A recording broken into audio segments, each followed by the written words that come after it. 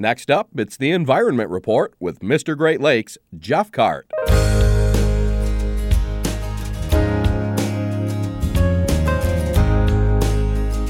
Coal is old and solar is new in Bay County's Hampton Township. Consumers Energy says it's building an 85-megawatt solar array at two former coal-fired power plants that closed earlier this year along Saginaw Bay.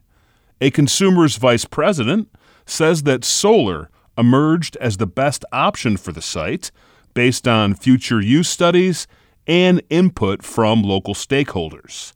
The project is in its early stages right now. It aims to be online by 2026. An 85-megawatt solar array will provide enough power for about 20,000 homes. Local and county governments and school districts also will receive millions of dollars in tax revenue. The old coal plants, called Karn 1 and 2, closed in June. Consumers still has Karn 3 and 4, which run on natural gas and oil. The Resilient Coastal Projects Initiative is expanding to the Lake Huron shoreline. Also included in the initiative is the Lake Erie shoreline and the Lake Superior shoreline. The initiative is a $2 million effort by the Great Lakes and St. Lawrence Cities Initiative, which is a group of U.S. and Canadian mayors.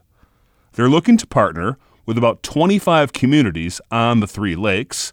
Selected communities will receive technical expertise and planning support to advanced coastal projects. Middle and high school educators also are encouraged to apply for grants for teaching Great Lakes literacy. That's a program put on by the Center for Great Lakes Literacy, which is supported by Michigan Sea Grant and other organizations.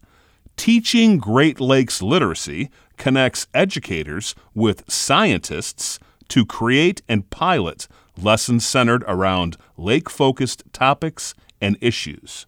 This year's program is focused on research in the Lake Huron watershed. The application deadline is next week. Go online to cgll.org for more information. This has been the Environment Report. For information on these and other stories, see MrGreatLakes.com. For Delta College Public Radio, I'm Jeff Cart.